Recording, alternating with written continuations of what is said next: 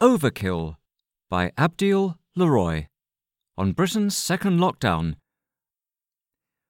Another lockdown and another speech. Prime Minister at the lectern, presuming thence to preach.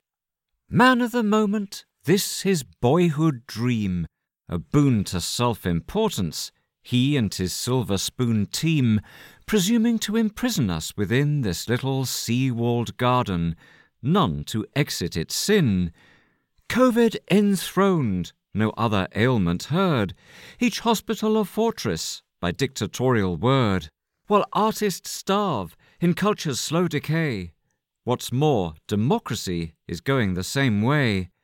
Pandemic pretext, age-old ploy of fear, control the populace as tyranny draws near. Give me a break. All this to save life? No. It's death of 1,000 cuts. It's murder, killing slow.